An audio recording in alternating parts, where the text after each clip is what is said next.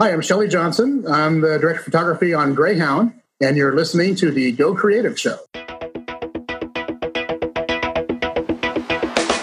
Hey everyone, my name is Ben Consoli. I'm a director and owner of BC Media Productions, and this is the Go Creative Show, a podcast for filmmakers. So today we're talking with Shelley Johnson, ASC. He's the director of photography for Greyhound, the new Tom Hanks movie on Apple TV+. And we cover a lot of things on this episode. You guys are going to love this one because the movie takes place in the middle of the Atlantic Ocean.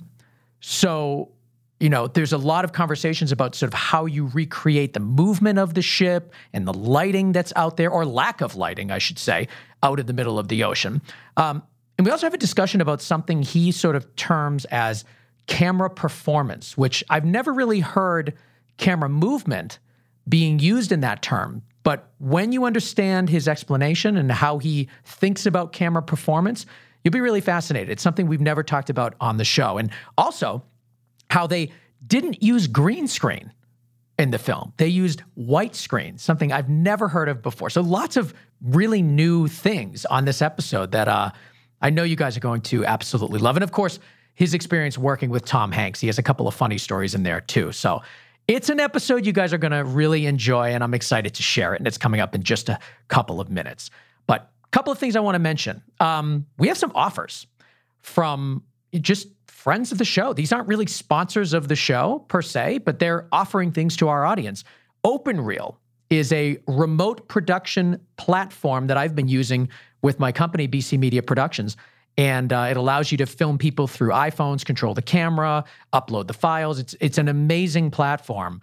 And you can get 10% off by just using my name, Ben Consoli, or Go Creative Show. So check it out for yourself at openreel.com. And also Soundstripe, which is giving our audience, you guys, 15% off. So if you're looking for royalty-free music for your productions, Soundstripe is a great place to go. I use it all the time, and it has really great music. And you can get a subscription there at gocreativeshow.com/soundstripe and use the code GoCreativeshow for 15% off. So some offers for our audience and for us here at Go Creative Show. So thank you, Soundstripe and OpenReel, for offering some cool stuff for us. Now, I want to encourage you guys to follow us on social media: Facebook, Twitter, Instagram, YouTube. We have all sorts of content on all of those channels, and we also give you an opportunity to have your questions asked on the show. So follow us there. Subscribe to us on your favorite podcast app so you never miss an episode. And please support our sponsors: MZ, Education for Creatives, and PostLab, collaboration in Final Cut Pro and Premiere. All right, let's jump into our interview with Shelley Johnson, ACS, the director of photography for the new Tom Hanks film on Apple TV+, Greyhound.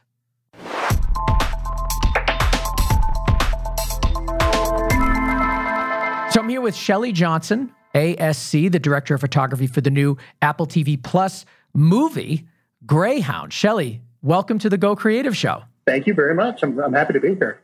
I didn't even know Apple TV Plus was doing movies until Greyhound came around. Is this their first?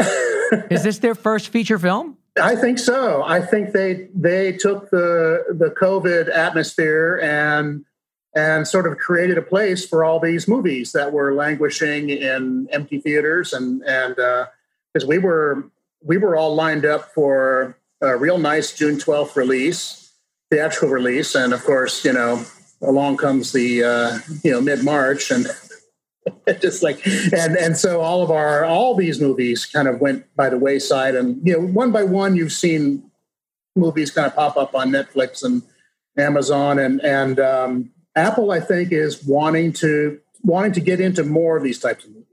Yeah. Acquire these more feature big star type of movies. This was a perfect, I think, starting point for them. The movie was done; it was ready. The only thing about it is it's very much shot for the big screen, which hopefully will translate. From what I can see, it translates pretty well to the biggest screen you could possibly get at home, I guess. The bigger, the better. Yeah, exactly. But quite frankly, I think they were kind of a savior for us, because when you think about what could be happening, where we could be coming out next year during the glut of all the other films that are coming out next year that didn't come out this year, or coming out as early as possible to a bunch of empty theaters and just watching it, not perform very well. I think this is a good way to get, what I feel is a good movie in front of people. So I'm all for it. When it all came down that this was going to be the thing, we were kind of halfway through our DI when we got the news. So we had to kind of shift gears because it's a little different workflow to finish for Apple than it is to finish for theatrical. And what's the difference? Apple uses the Dolby Vision HDR master, and we were mastering in P3, which is the theatrical color space you use, and then we make our home versions from our P3 master. We ended up shifting gears to do the Dolby Vision master, since that all has to be translated to something that the TV can either create a 709 color space or Rec 2020 color space, depending how your TV is set up. It's a little different thing. And we went around a couple of times with the movie to kind of get it down to theatrical levels. When Gary Getzman and everyone at Playtone saw the movie, they were more interested in keeping it theatrical looking, because the movie it's a stormy, very kind of salt sprayed kind of look. Yeah. And so we didn't want it to get too electronic. So a lot of our function with that change in what we were doing was creating what we had, the look that we had created in P3 and letting that, kind of translate to this Apple color space where we are now. So sound wise, I think it's amazing. I think it's a pretty good platform that they have there. I'm pretty impressed with Apple. So the film is a World War II film. It stars Tom Hanks. I mean, we're talking about upper echelon of stardom here.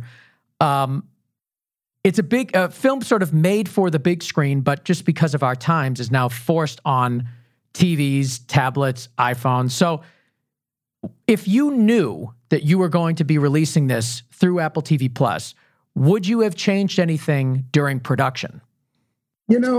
Probably not. I might have changed the camera choice a little bit. We shot in full 8K, large format. I might have entertained the idea of going with an Alexa. We use the DXL in 8K because we were going for the big screen, and we wanted as little distortion as possible on the faces. We wanted the optics of that large format shooting. And it's a spherical format that favors faces because of its longer focal lengths.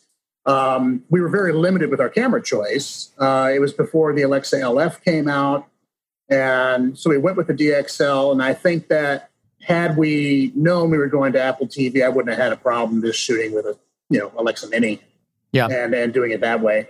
I think we would have gotten some pretty good results, and it might have been a little easier, but not really in terms of the shooting style and the storytelling. Tom had a very specific goal about this. He wrote the screenplay or adapted it from a C.S. Forster book called The Good Shepherd, and he was interested in doing a film that put the audience in a very specific position. He really wanted to study the physiological strength involved in the procedures and behaviors connected with how difficult it was to stay alive in the middle of the Atlantic in 1942.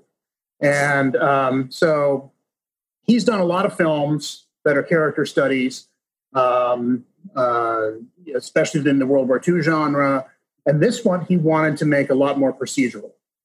His goal was to put the audience in the pilot house of that destroyer and to kind of make them ask the question, what would I do if I were in these same circumstances? Would I crack under the pressure? So for Aaron Schneider, the director, and I think that we were always trying to answer the question for the audience, how does one deal with a pressure that never lets up? Especially when you have no idea if what you're doing is right. The time that they're in the Black Pit, which is the area of the Atlantic that is between air cover on the east coast of the United States and air cover on the west coast of the UK. They're out of reach of any kind of help, and that's where most of the U-boats were doing their hunting. And so obviously to get all the soldiers and equipment over to Europe, it all had to happen by ship in the 40s, and the ships weren't really all that advanced. So Aaron and I discussed the idea of more or less kind of teaching the audience through this procedural dialogue and this, procedural storytelling, how the ship functioned, how the crew functioned. It was much less of a character study as it was a study of people composed in an experience and people composed in a world and a space. And how do they function under this enormous amount of pressure? Those were at least the storytelling goals. I remember we had a conversation early with Tom during prep, and he said something very interesting, which was, he said, people essentially have 3 days to affect their place in the world. They have yesterday, today, and tomorrow. And to me, it's no coincidence that the main character and his crew are working toward a common goal of survival in a story that takes place over a 3-day period, where that sort of simple truth can play out. So, the thematic goals were rather simple in that way. We weren't looking for a complex character study or an interlacing of all these personalities or wanting to know their backstories. It was much more giving a place for the audience to stand in the middle of this, kind of warscape, and so it was important that once the movie starts, it maintain a pace, it maintain a very authentic procedural nature. We give the audience enough context and enough situational awareness to appreciate what the crew is going through. And hopefully when they get to the end of the journey, they're as exhausted as the ship's crew. If they aren't exhausted, they're at least entertained, But those were the storytelling goals going in, which is very different than most movies. And I was very intrigued by this. And for Tom Hanks, he was looking at it as more or less an experiment. And for him, it was sort of like the missing link of all the World War II movies he's done. He hadn't seen this before. And, because the Atlantic theater there's little that's really written about it or known about it. It was a very treacherous and dangerous place. It was cold, it was wet, it was dreary, and extremely dangerous. And there was incredible loss of life there. And so that's the story that he wanted to tell was that procedural and experiential type of story, authentic story. Yeah. Well, I want to talk about, first of all, your involvement in working on this project. How did you first, how did you first get involved in the project? Were you approached directly from production, or did you have to pitch yourself against other DPs, or how did it work? Yeah, as far as I know, I was pitching myself. Aaron Schneider gave me a call and wanted me to come in for it. He didn't just straight up offer it to me. He wanted me to interview for it. So he must have been looking at other people. This project had been in the wind for years. So I wouldn't be surprised to learn if there were even other DPs involved with it in early iterations of what it was that ended up getting, not produced. How long were you hearing about it before it happened? Well, I didn't know about the project myself before that, but I learned about its pedigree after I was on it, how long it had been around. Because Tom had written the thing 10 years ago, and his first idea was to get it done as a feature, and it didn't really price out to a studio. It wasn't something that a studio was going to do. It was too expensive.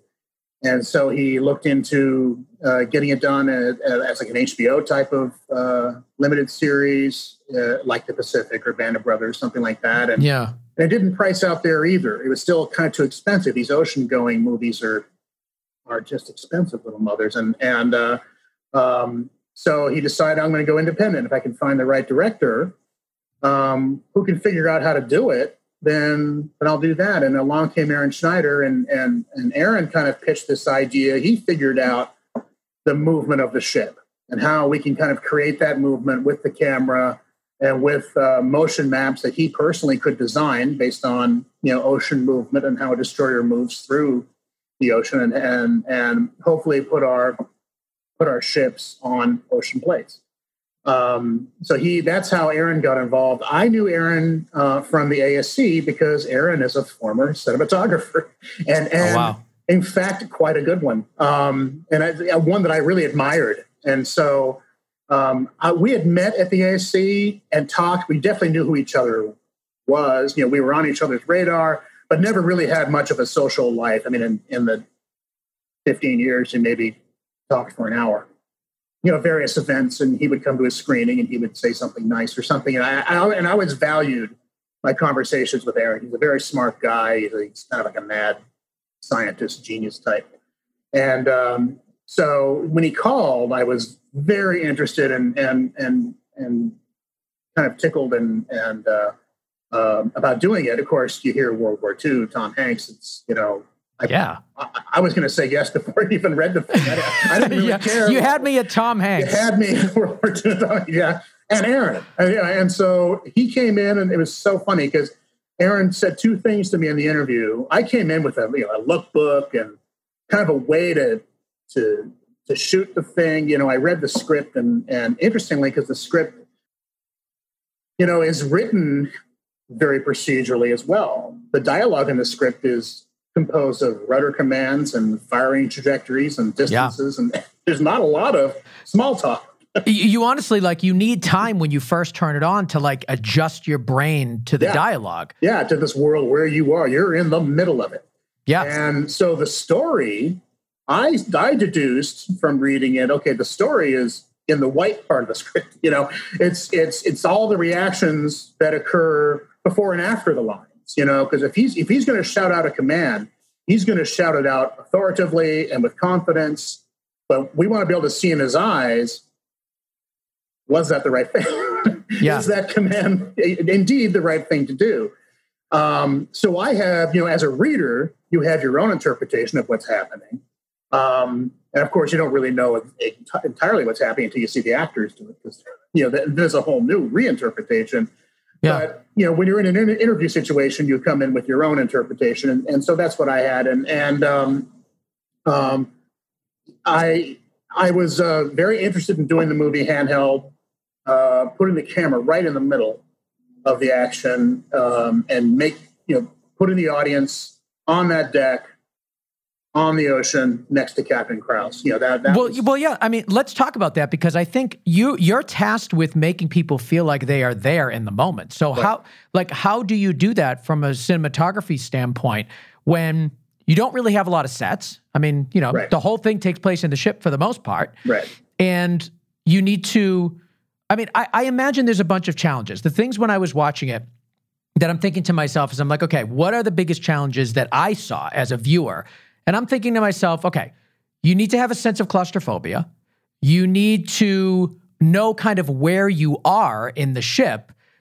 You also need to understand that you're sort of nowhere at the same time because you're in the middle of the ocean. Yeah. So you're really playing with scope, scale, and perspective throughout the whole piece. Mm-hmm. And that to me sounds like it would be an incredible challenge as a cinematographer to create all of those feelings.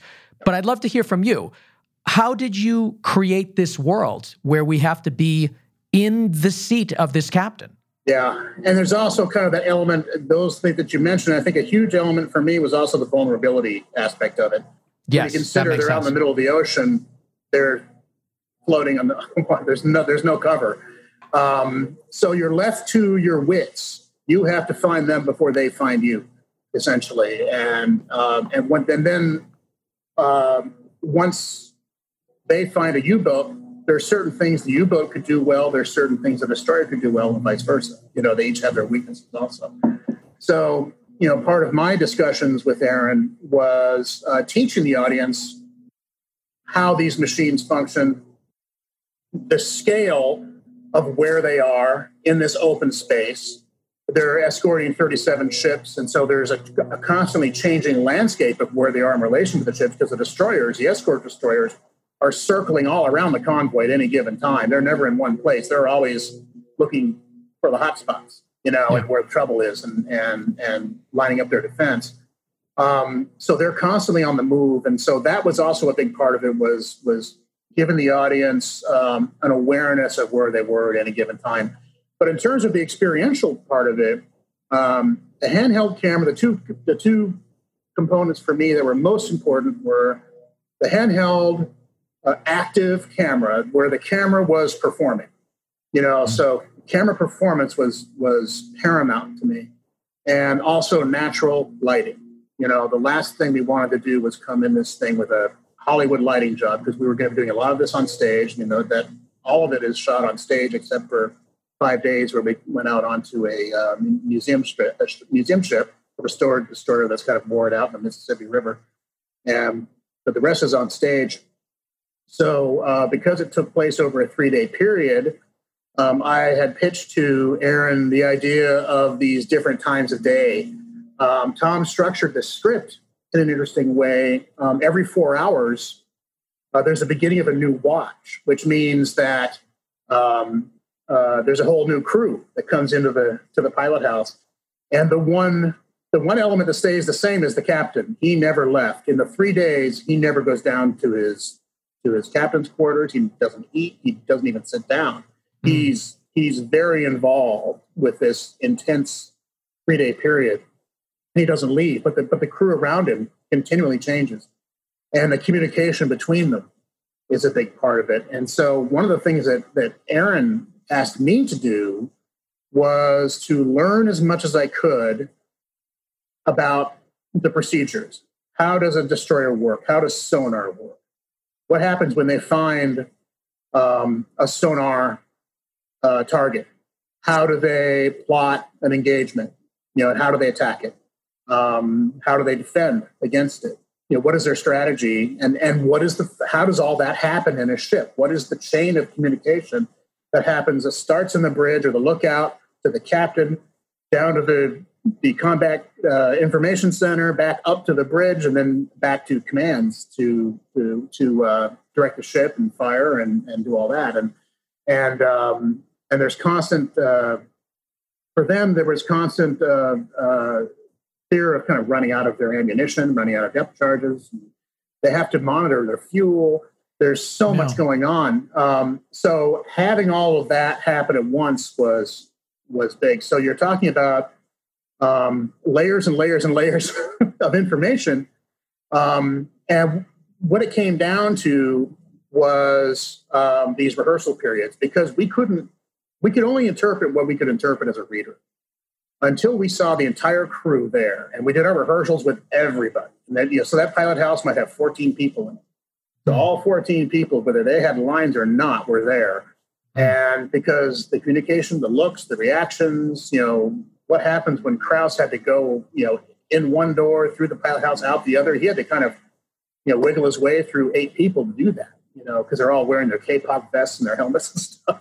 Yeah. And so we needed to see what those obstacles were. And we wanted the camera to experience those same obstacles. So I had 2 extremely good, venerable operators, Don Devine and George Billinger, who carried this movie on their backs, quite literally.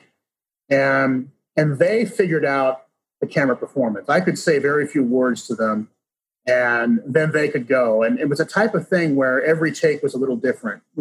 Aaron and I would watch the monitor, and we'd see something happen. And so much of the telling of that story had to deal with reacting to what we were seeing right now.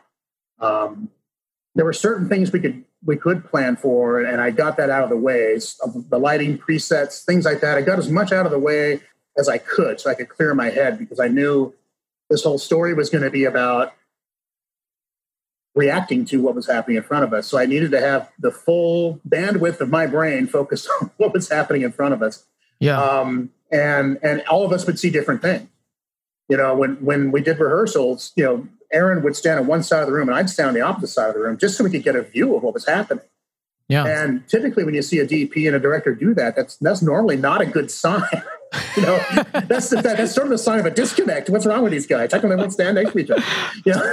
But it's like, no, that wasn't the reason we did it at all. It was because we wanted to see, well, what did you see over there? Well, I saw this. What did you see over here? Well, I saw this. And Aaron was remarkable, where he could only articulate so much on his own in our discussions during prep, but after the rehearsal, he could articulate a lot. He put together a whole narrative based on reactions and those silent moments that he said, here are the moments we need to go for, A, B, C, D, E, F, G, whatever they are.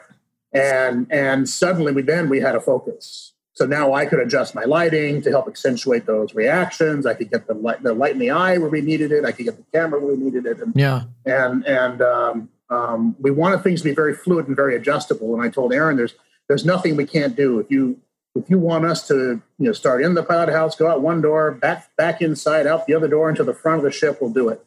If it's right for the audience and right for the shot, don't worry about how difficult it is. I'll figure out a way to do it. It's more important that we get the energy of the camera going, for the audience's sake, because we want them running alongside the captain to see what's going to happen next. And to me, that's a huge component in the success of the script or the success of the movie, I hope. And I think that the camera performance in this is equally as important as the actor's performance. Yeah. Well, there was a couple things in there that I want to dive into, and I want to just isolate the decision for handheld. Did that come, first of all, what does that translate to for the audience? And also, when did that decision get made? Was it during the rehearsals, or was it something you knew right away that you wanted to do? Well, that's really funny because, I was in my mind, I was thinking I might want to do this with maybe some kind of little gimbal or something just to smooth it out. The problem is that we were going to be on a different type of gimbal. We were going to be on our base. The set was on a base that pitched and yawed and did it and rolled and did everything. So we were simulating the movement of the ship on a gimbal on set. So the set was 14 feet above the stage floor, and we were kind of hovering there in the middle of the stage and shooting our movie. And we were surrounded by our screens, and we did it all with white screen. So I had all reflective light, and all the colors that could come in were coming from a very natural angle. So by doing it handheld, I could see still the movement of the gimbal, where even a Steadicam starts to kind of equalize that out.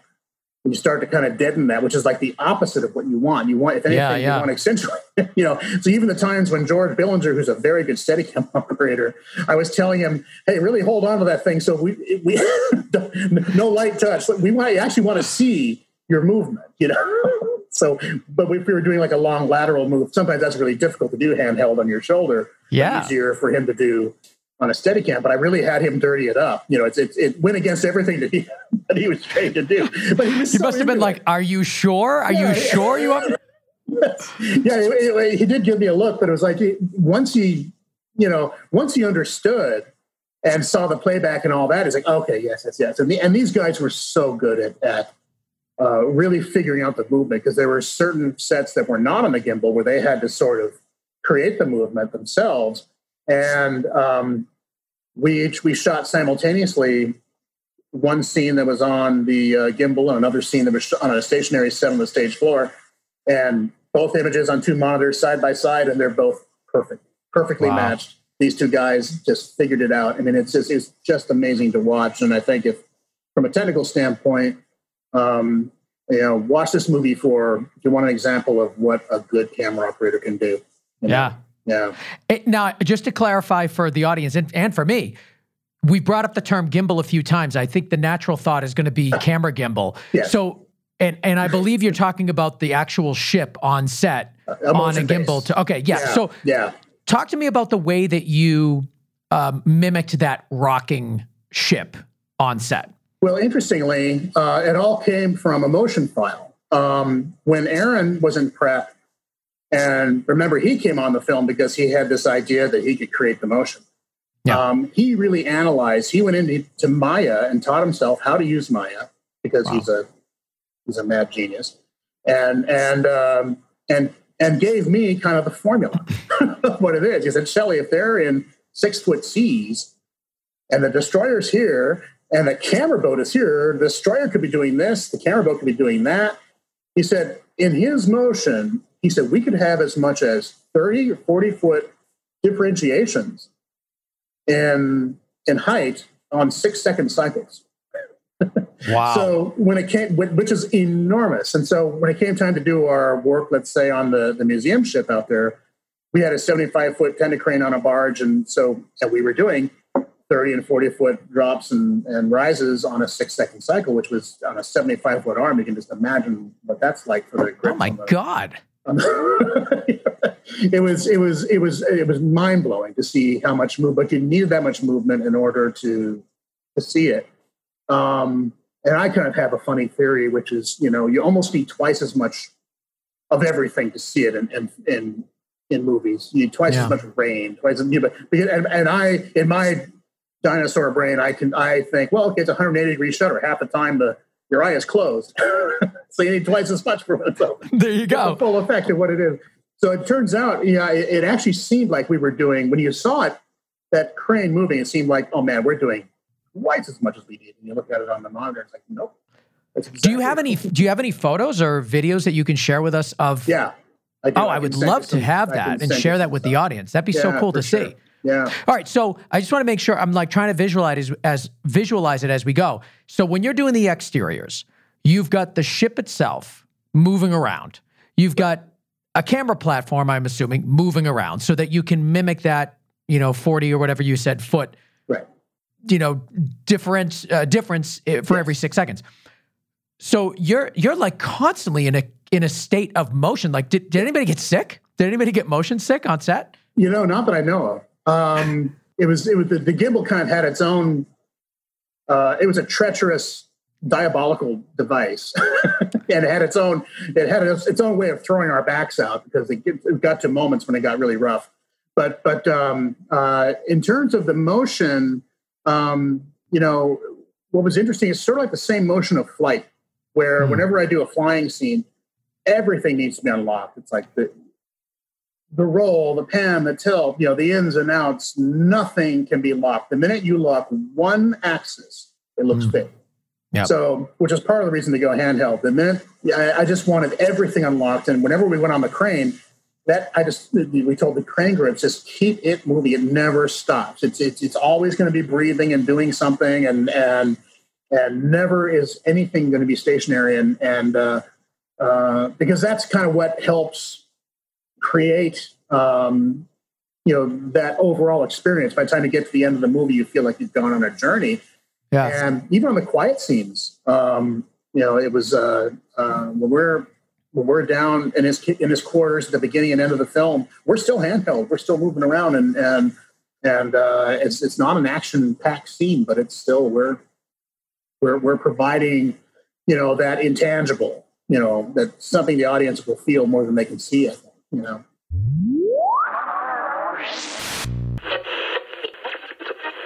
I want to take a minute and talk about education, filmmaking education. MZ is where we all should be going to get the best filmmaking education out there on the market. It really is.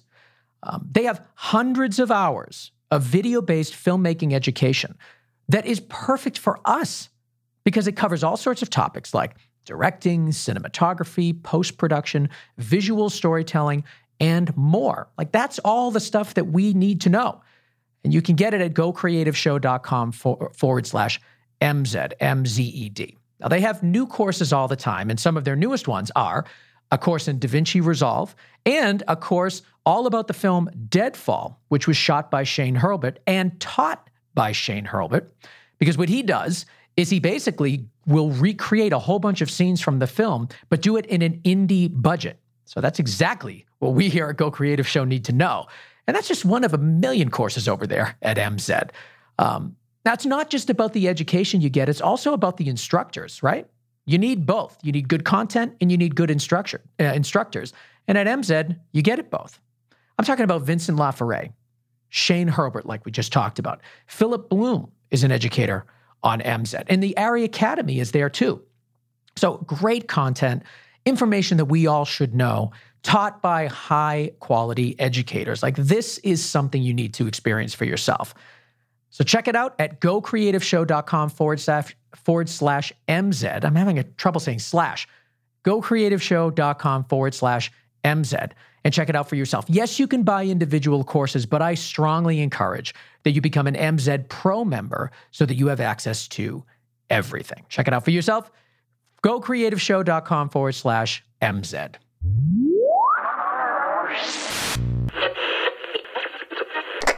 So now you said you were using the Panavision, what's it called? The XL for this. Now, what were you pairing with it for lenses? Okay, my lens choice, what I really wanted to use were the Sphero 65 lenses. It's an old set of lenses. They're just beautiful. And since Dunkirk came out, everyone's been using those lenses. and so they're difficult to get.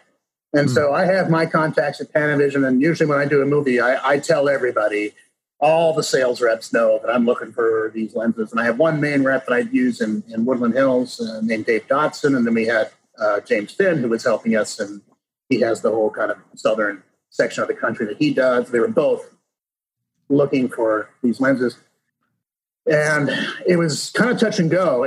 We got about a week out, and we weren't guaranteed that we were even going to get them. So we're in camera prep, and we don't have our set of lenses yet. And we ended up, David found some lenses, a set. He Frankensteined a set together, sent these things over, and I mean, half of them weren't even anodized. They were getting old, and I didn't really have a chance to test them. I mean, you can test them, you can put them on a lens chart and all that, and that tells you a certain amount. But for a DP, what really matters is when you get them into your lighting situation, and how do they take your light, and how's the contrast, and how do they bloom, and how what does it do with a bare light bulb and all that. I didn't see that till day one of shooting. so are you serious? I am. Yeah, I'm totally serious. I believed in these lenses so much that I decided, okay, I'm just gonna go all in on this. And if I do it untested, it's go big or go home, I guess. So did you find any variations between them that were really hard to deal with? Yeah, wildly different. Yeah, with any kind of older lens, you see big contrast variations, sharpness variations. They shift in color. They shift everywhere, and you see that when you're grading dailies. So you're doing dailies and okay, there's our 50. Yep, it's blue. Okay, there's our 40. Yep, it's a little softer and a little lower contrast. So you kind of have your trims that you do for whatever those lenses are, and you make sure the colorist knows which lens is up there because he gets to know them too. And it's shooting that format, that large format, the VistaVision format. It's sort of like anamorphic. For me, it's a prime lens format, and you end up using very few lenses, or at least I do. Usually when I shoot anamorphic or large format, my lens choices I end up shooting the movie with like 3 lenses, it seems, every time, just because you gravitate toward what works. And I'm guessing being handheld, you probably weren't very telephoto either. Yeah, I mean, we had to be in times when we could really create some movement if we ever went back from the ship. We could really exploit that movement. Yeah, that's true. Yeah, so we did that occasionally, but you're right. About 90% of the time, we're 2 or 3 feet from the actor. Yeah. What were your focal lengths that you were playing with? You mentioned just a minute ago, you usually end up sticking within a range of maybe 2 or 3 lenses. Yeah, we had a 35 and a 40 that we probably shot 75% of the movie on. Yeah. Occasionally the 50, rarely the 75, almost never the 100. We had a 24, I think it is, that we put on a couple times, and I didn't like what it did. We were trying to see if we could get in close to Tom and kind of break that barrier of space to get right into him. And it sort of had side effects that were distracting. So I did that for one scene and decided that I'm not getting the returns I want on that lens. I'm much better off getting to that intimate moment in another way that doesn't involve distracting optics, Yeah. So what we thought might work didn't work as well. It worked for the moment where we did, but it's not something we repeated very often. How many cameras did you have on set? We had 2 all the time, or 1.5 cameras, as I like to say, because about half the setup you end up shooting 1 camera because if the camera's going through and it's seeing everything, where are you going to put the other camera? The set was so small.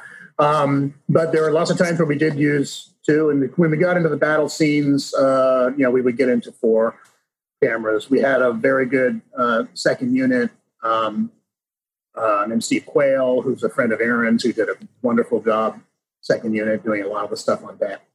It meant loading the guns and firing the depth charges and whatnot. Mm-hmm. Just fantastic. And so we did have some help. And I think what was really nice about this movie is the entire crew, everyone really wanted to be there. It was not the most expensive movie. We shot it fairly quickly. We shot it in 35 days. So wow. It was not like we were there for 12 weeks or 14 weeks. We were there for 7 weeks, so we had to shoot fast and, kind of make a commitment to what we saw and go. Yeah. So that's kind of how we did it. It was, a lot of it was instinctual. So knowing that going in, that's why we got a lot of our technical stuff done early, because we had to be able to rely on our instincts and trust what we saw and go. Yeah. I want to dive a little bit deeper into lighting on Greyhound, because a few minutes ago, earlier in our conversation, you had mentioned that natural lighting was really important to you for the realism of this. And that makes sense for exterior. But a lot of time you're inside and the windows are very small. Yeah. And your light sources are coming from machines. Yeah. And certainly like lights within the ship too. But yes. Talk to me about that. Why is it important to have natural lighting? And then also, how do you achieve that on a set like you had for Greyhound? Yeah. Interestingly, when I first read the script, I thought, okay, pilot house of a ship. So it's going to be a big band of windows. This is going to be great. All kinds of windows all over it. They're going to be able to look out and I'll have all this light coming in. Oh, this is going to be sensational. I'll be able to do anything I want. And until I looked up what a Fletcher-class destroyer pilot house looked like, and it's a pilot house on that ship is essentially an armored box.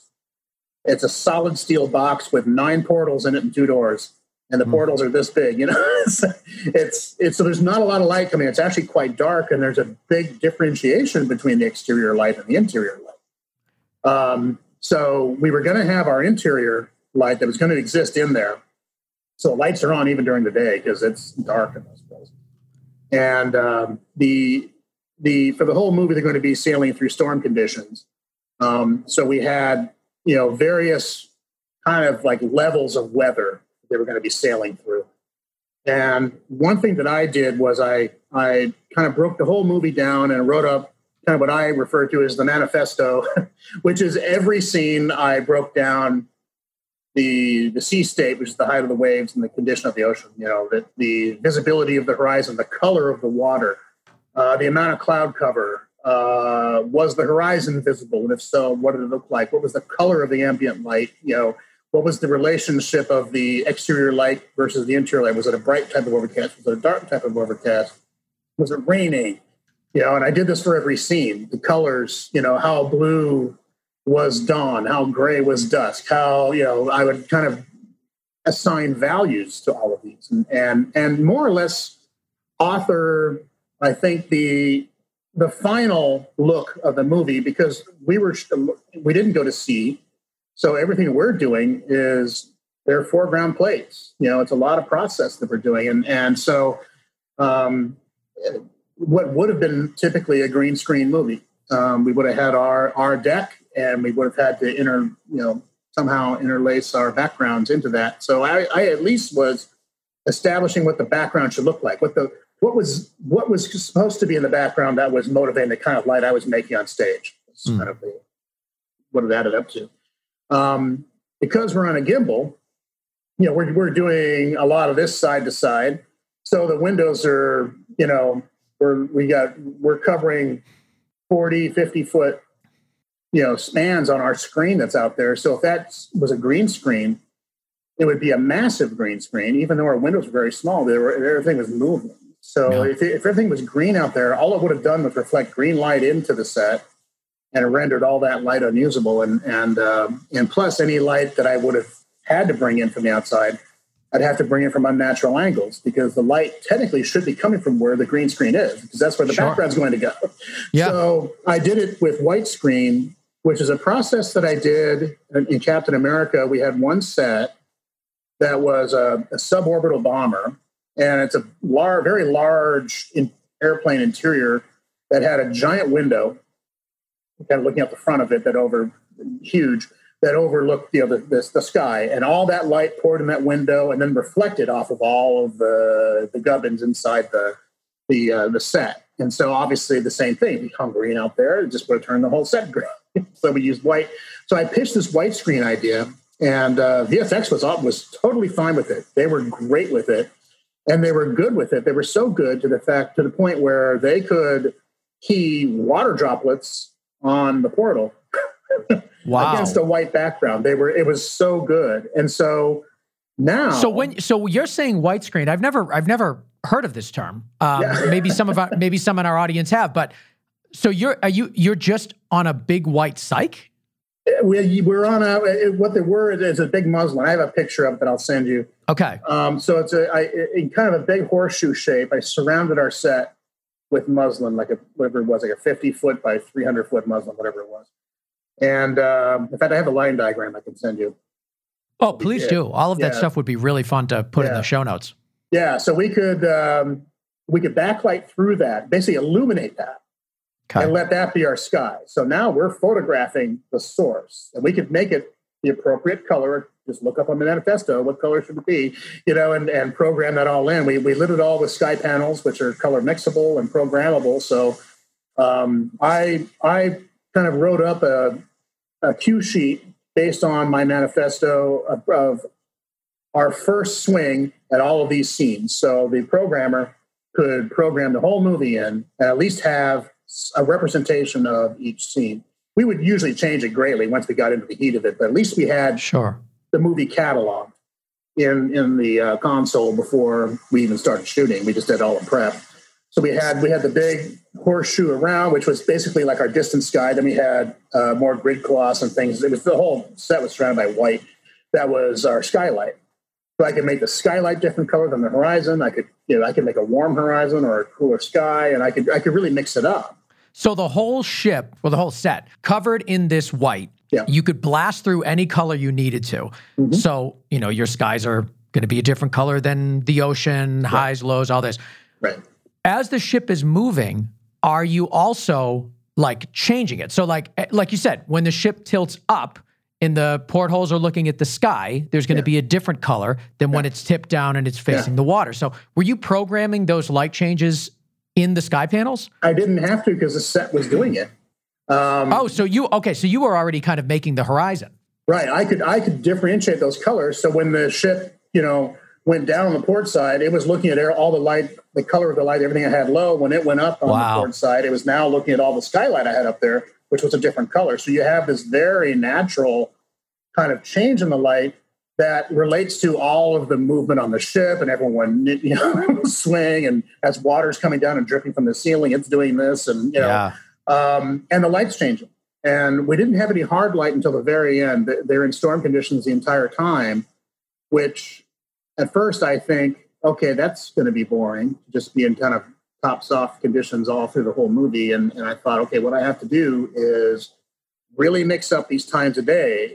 Since Tom wrote the movie, observing these different shifts that came in and out every 4 hours, the time of day would change. So it would go from late afternoon to dusk to night, which they turn on their red lights, and we had a whole separate kind of deal for night. Dawn, we had some dawns that were very cyan, and another dawn is very gray. And so I would kind of help tell the story of the journey by the color of the light and the time of day, and how the dawns would change. They came into different weather conditions and things like that. So I did change things up quite a bit, even in that somewhat limited lighting direction. I could change the contrast up if they were in a brighter area of the ocean. I could let those windows go a little hotter, let the inside go a little darker. If they were, and things like that. And it was good because when it came time to do the visual effects, all the narrating of all this stuff, they brought in a new visual effects person to finish named Nathan McGinnis, who's wonderful. And he was having trouble understanding what we were doing with the lighting. And so all I had to really do was give him the manifesto. Say, well, here's what we did. Here's the plan. And he read it like, oh, I had no idea we could do all this. I said, yeah, this was by design from the beginning. Here's how the horizon should look. Here's the color of the water. Here's the color of the sky. Wow. Here's the clarity. Here's how much atmosphere is in the air. Here's how bright it is in relation to the interiors. And so he had a roadmap. And nights was even another thing where that opened up possibilities for him, our conception of what night would be. So that much of the planning done helped free our brains to see what was happening in front of us. To at least have the concept of it,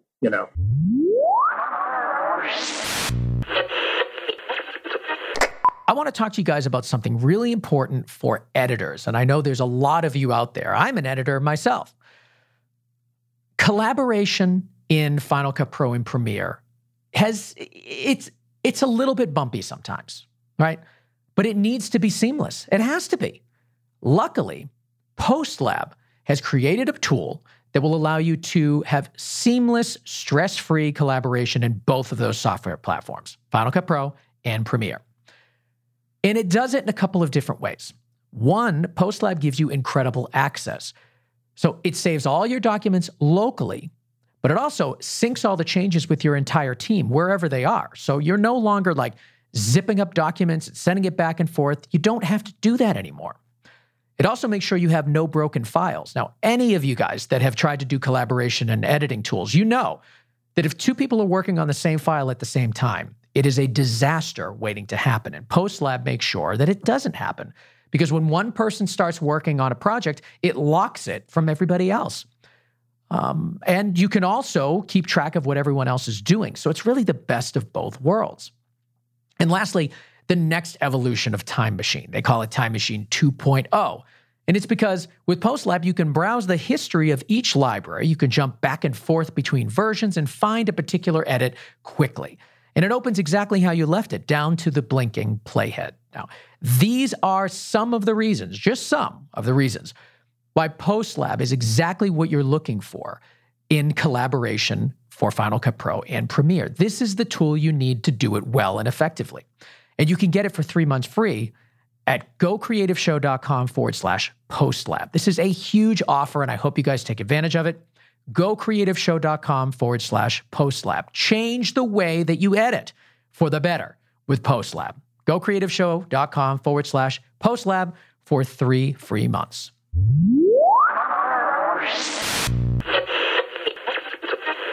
Well, I want to talk about how you approach the nighttime scenes because, again, relying on natural light, and when there is none, what do you do? What do you do? So, okay, yeah. So I've always held that the two most difficult lighting situations for a DP are, and I've done them both, night exterior desert and night exterior ocean. Because they're just vast, flat landscapes that go to a horizon. And unless you can light 26 miles of everything to the point where, there's going to be a point where your Hollywood lights run out. And the minute that happens, you're now looking very, very fake. You're now looking artificially lit. And you can't light by the moon because there's a storm going on. There's a storm going on. I can't establish moonlight. So I came up with a fundamental plan. Oh, another interesting condition was Aaron was very, very keen on keeping the distances appropriate. So in other words, if there's a ship that blows up that's 2 miles away, well, that's a dot on the horizon. That's pretty small if you're looking at an explosion. And he said, how do you propose that we make an explosion look big when it's 2 miles away? We can't shoot it closer, as I don't want to make it look like they're 600 yards away. I want to make it look like they're 2 miles away. And so one of my fixes was, at night, let's have them sail into atmosphere. Let's have them sail into spray so that when it blows up, not only is it lighting the actual explosion, but it's lighting the air around the explosion, which is making that now look bigger. It's making it much more of it's an atmospheric event now instead of just a dot on the ocean, which sort of opened the door to, okay, if there's atmosphere out there, that now opens up the shadows.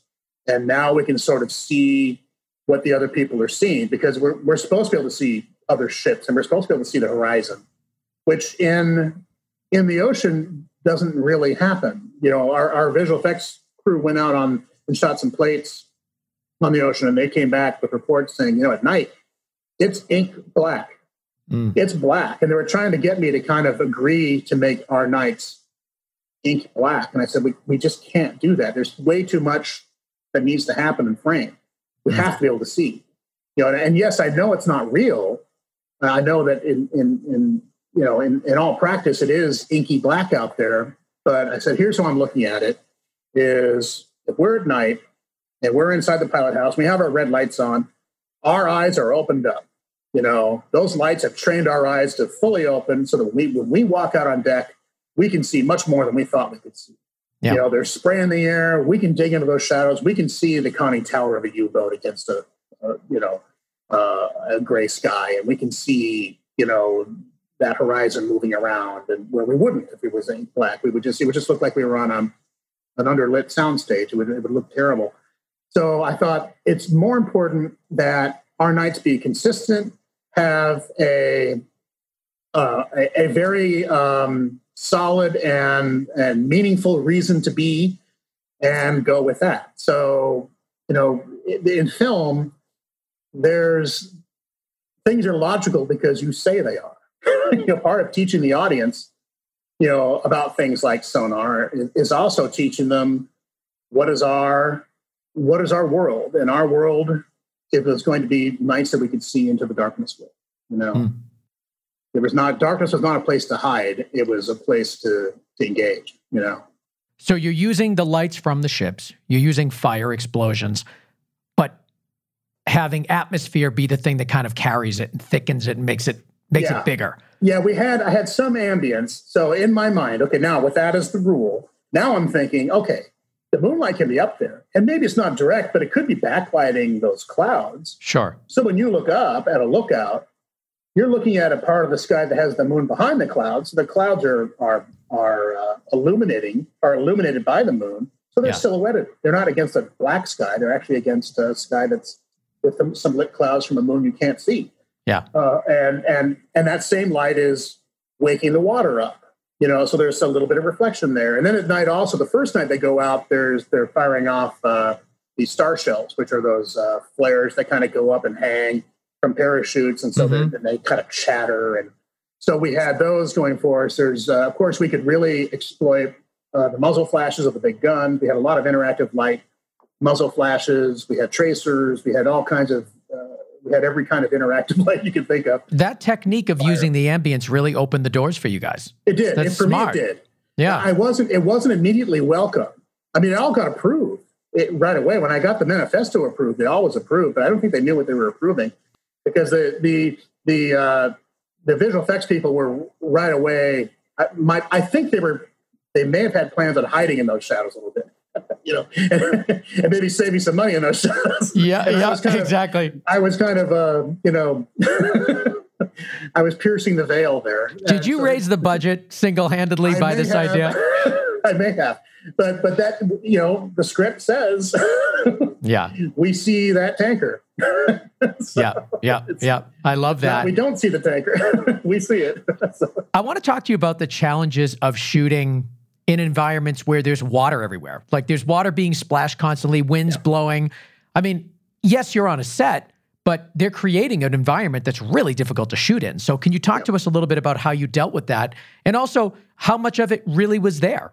A lot of it was there. It was very, very wet. In fact, originally we were going to shoot, I think, with mostly kind of vapor. They're going through essentially heavy, like in Ireland, they call it a soft day, almost kind of sprinkling, thick very, very, very thick air, wet air. And the Sunday before the Monday when we started, Aaron went over to the set with the special effects crew and didn't necessarily dial that in. He dialed in full on rain. and so we arrived Monday, and now it's going to be pretty much a rain movie. And so it was much wetter than we were planning on. So a lot of it we had to sort of improvise because that was all new to us. And we were anticipating one thing and got something else. But it was there, and those actors are getting very, very, very wet, and the camera's getting wet, and which I thought was great. So our lenses were fogging up, and we were getting droplets on them, which I think visual effects even did more of, which I was okay with, And there was a couple of scenes where the lens would start to fog up very slowly during like a 1 minute exchange, and I was like, let it do that. I'm okay with it. I think back on that one shot on The Revenant when Leonardo DiCaprio kind of leans in and exhales and his breath fogs the front element of the lens. Yes. Which I thought, oh my God, that's so great. And it was the opposite of, oh my God, look, there's a camera next to Leonardo DiCaprio. And now I'm taken out of that moment. That's not the case at all. Yeah. To me, it said something about the environment. And if the camera can look like it's also desperate to make the shot, it's as desperate to make the shot as they are desperate to sink that U-boat. Then we might be saying something, for the audience. And when you're dealing with actual water, it almost really was desperate. Yeah, that's a really interesting way to phrase it. You want the camera, and you mentioned a couple times, this seems like a theme for you, at least in this film, is you wanted the camera to be a real participant in the story. Yeah. The performance, I call it camera performance. It's something we talked to the operators about. In fact, when you were asking about the handheld thing, I didn't really fully answer that question because we had discussed using little handheld gimbals or Steadicams or things. Sure. And the real reason we didn't was because it was so small and tight. And one of the things I didn't want to do was start flying a lot of the set out. I wanted it to be kind of hard. So in my mind, I was thinking, this is just going to have to be handheld. I didn't necessarily say that to the operators up front because I didn't want them to quit. I didn't want them to kind of just to think, oh my God, I'm going to handhold this entire movie. I might want to look for an easier movie to do than this one. And even though they wouldn't have, but I didn't want to say it until I knew that was the solution. And once they saw the set, they kind of told it to me. They told me, it's like, well, what's your plan here? To do all the handhelds? I said, yeah, that's pretty much it. That's how we're going to do it. And I said, plus I want you guys to change it up, and I want you to really listen. And so our shooting went like this, where, we'd do a shot, Aaron would come in and talk to the actors, and I was telling them, eavesdrop on Aaron, listen to what he's telling them, because those are the moments that we're going to need to get, so if Aaron's talking to Tom about one thing or another, then I can get that lens right where we want it. And even if I talk to Tom after the fact, go, hey, when you go for that, you give me a slightest little head turn this way, I'll be able to see both eyes or whatever it is to get that moment on screen. Which he was totally open to do. He was very open to working with the camera. He definitely understands the camera, and as did all the actors. They were just lovely and wonderful and helped us immensely. So that was the camera performance comes from that. And so it comes from them. A lot of it comes from them as people, because they're interpreting it too. They're interpreting the scene along with everybody else. So they had to come prepared and ready to go. Yeah. I love that. Yeah. What is it like working with Tom Hanks? I mean, he's a legend. You know what I'm saying? Yeah. He wrote the screenplay. He's the star of Greyhound. Yeah. You're working with him. What's it like? Well, wouldn't that be everyone's dream, to do a film with someone like that? And I was very much looking forward to it. And when you're a DP on a movie like that, and you've got an iconic actor or an iconic director or someone who you're working with, it's like I think about, man, I really have to make sure I bring my A game. Not that I never don't, but it's like you think about it. You think, I cannot be lazy for 1 second. I cannot, I've got to stay with this movie, and I've got to, completely go all in with it. In the case of Tom, it was very funny because he never left the set. he walked on that set day one and walked off the last day. And he wasn't the type that would go run off to his trailer at all. In fact, the very first day, the first setup, he came up and he said, hey, Shelley, does your grip have one of those Apple boxes with a little pad on it? I said, yeah, sure. He said, well, do you think you could bring that up for me? Because I'll just sit here in the corner. I said, yeah, sure. So I went to the key grip, Bob Babin. I said, hey, Bob, if you want to make a friend for life, go bring Tom one of those Apple boxes with a pad on it for him. Wow. And so he did. And that Apple box didn't leave that set for a month. I mean, I think it's a few shots with it in there. Because whenever we called cut, new setup, Tom would just go to the corner. He would just lean back on the set and close his eyes. And we'd be working he has his own stand-in that would help us. And so we'd be working with the stand-in. And the stand-in would whisper to me, don't think for a minute that he's sleeping. He's listening. I said, oh, I know. I know. That's awesome. And so we'd be working. He'd be at the squawk box. And I would be working with the stand-in, John. I would ask John, I said, if we have Tom just look down, we'll get that eye. We'll get that interactive light in his eyes.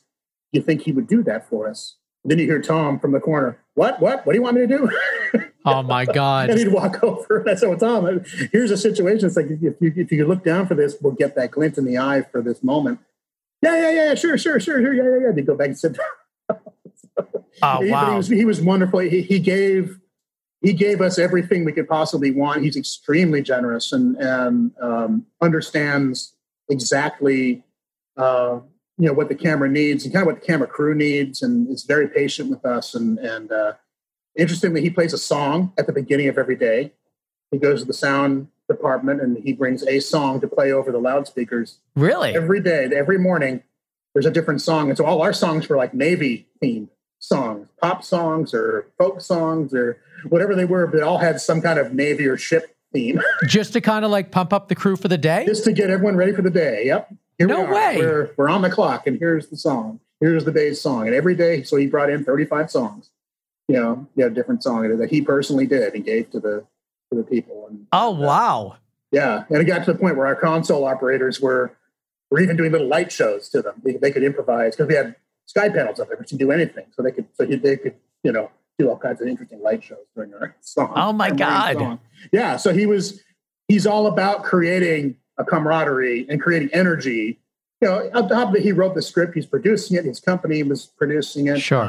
He's in it and he wants that spirit of that creative spirit to be a big part of the filmmaking experience, and so he sets the tone. He leaves after 12 hours, whether you better plan your day accordingly, because he does insist on having his time off, and so you do. Yeah. You take that very seriously and take care of him and treat him like a movie star, and he's very, very good. And what's interesting is when you watch him, and I did a film like with Tommy Lee Jones, he was kind of similar, where you're watching them on the set and you're watching them perform, and you swear they're not doing enough. There's performances are so subtle that you're almost missing it to the naked eye, but the camera's seen.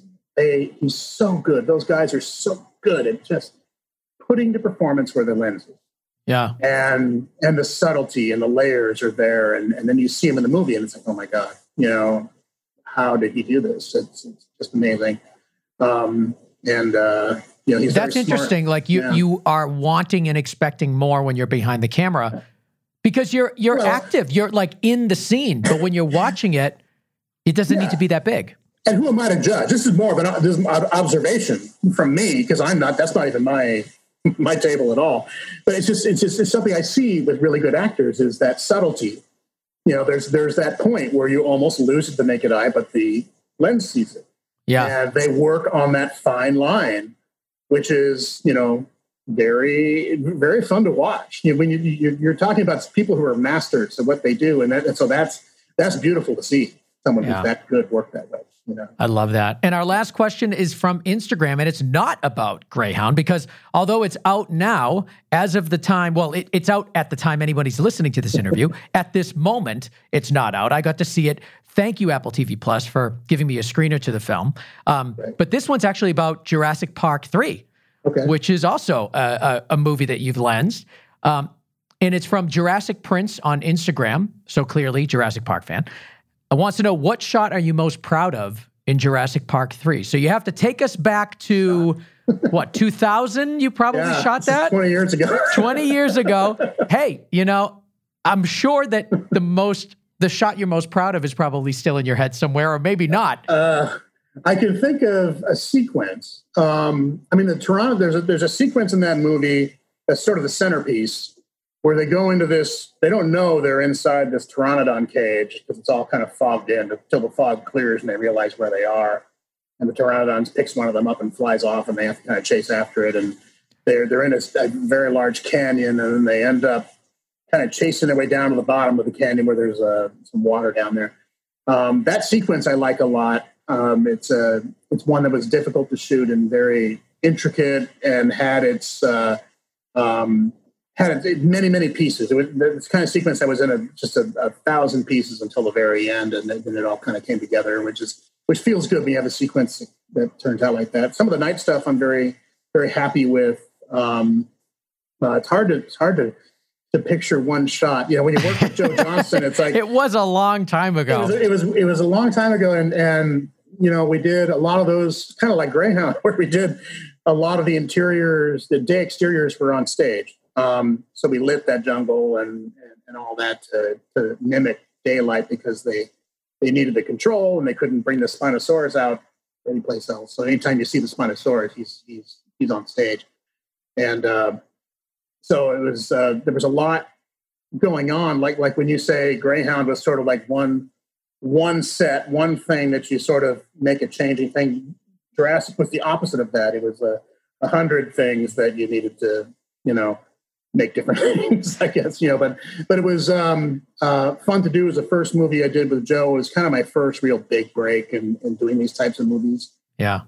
So similar kind of theme, where you go all in and you give it everything you've got, because you really want the movie to do well. You want particularly your performance in the movie to be a good, something that's an identifier for the movie, hopefully, and serves the movie well. The storytelling side of it, and so that was definitely a huge opportunity to really do something. So we didn't get a specific shot, but we do appreciate the question, Jurassic I'll Prince. work on it. Exactly. It was. I should have warned you that was coming, because I cannot believe that movie is 20 years ago. That is sick. 20 years. Oh my God. If I think of one, I'll send one to you. What isn't 20? Yeah, good. What isn't 20 years old? Yeah. Not even a day old yet, is Greyhound on Apple TV Plus, which is available now. You guys can head over to Apple TV Plus. Basically, I think they're giving Apple TV Plus away for free for anybody that bought Apple devices. So you probably already have it. Even if you don't know you did, you probably already have the service. And if you don't, Greyhound is certainly one of many reasons to purchase it and check it out for yourself. So Shelley Johnson, ASC, thank you so much for being on Go Creative Show. Thank you so much. I appreciate it. All right, I want to thank Shelley Johnson, ASC, for coming on the show and talking about his work on Greyhound. And I learned a lot of new techniques in there, a lot of new kind of philosophies in cinematography that we've never covered on the show. So that was exciting. And thank you, Shelley, for bringing that to us. I also want to thank our producer, Connor Crosby, for making it all happen behind the scenes. You can find him at ignitionvisuals.com. And of course, Matt Russell for mixing and mastering and making the show sound so good. You can find him at gainstructure.com and on Twitter at gainstructure. Now, I want to encourage you to follow us on social media, Facebook, Twitter, Instagram, YouTube. We have all sorts of accounts there, all different kinds of content there for you. And subscribe to us on your favorite podcast app so you never miss an episode. I want to thank our sponsors, MZ, Education for Creatives, and PostLab, stress-free collaboration in Final Cut Pro and Premiere. And of course, I want to thank all of you for checking out the show, sharing it, enjoying it, engaging with us. We absolutely love that. So keep it coming. We've got a lot of great Go Creative Show content on the way, and we have you to thank. So remember, go to gocreativeshow.com for all things Go Creative Show, and we will see you next week on another episode of Go Creative Show, a podcast for filmmakers.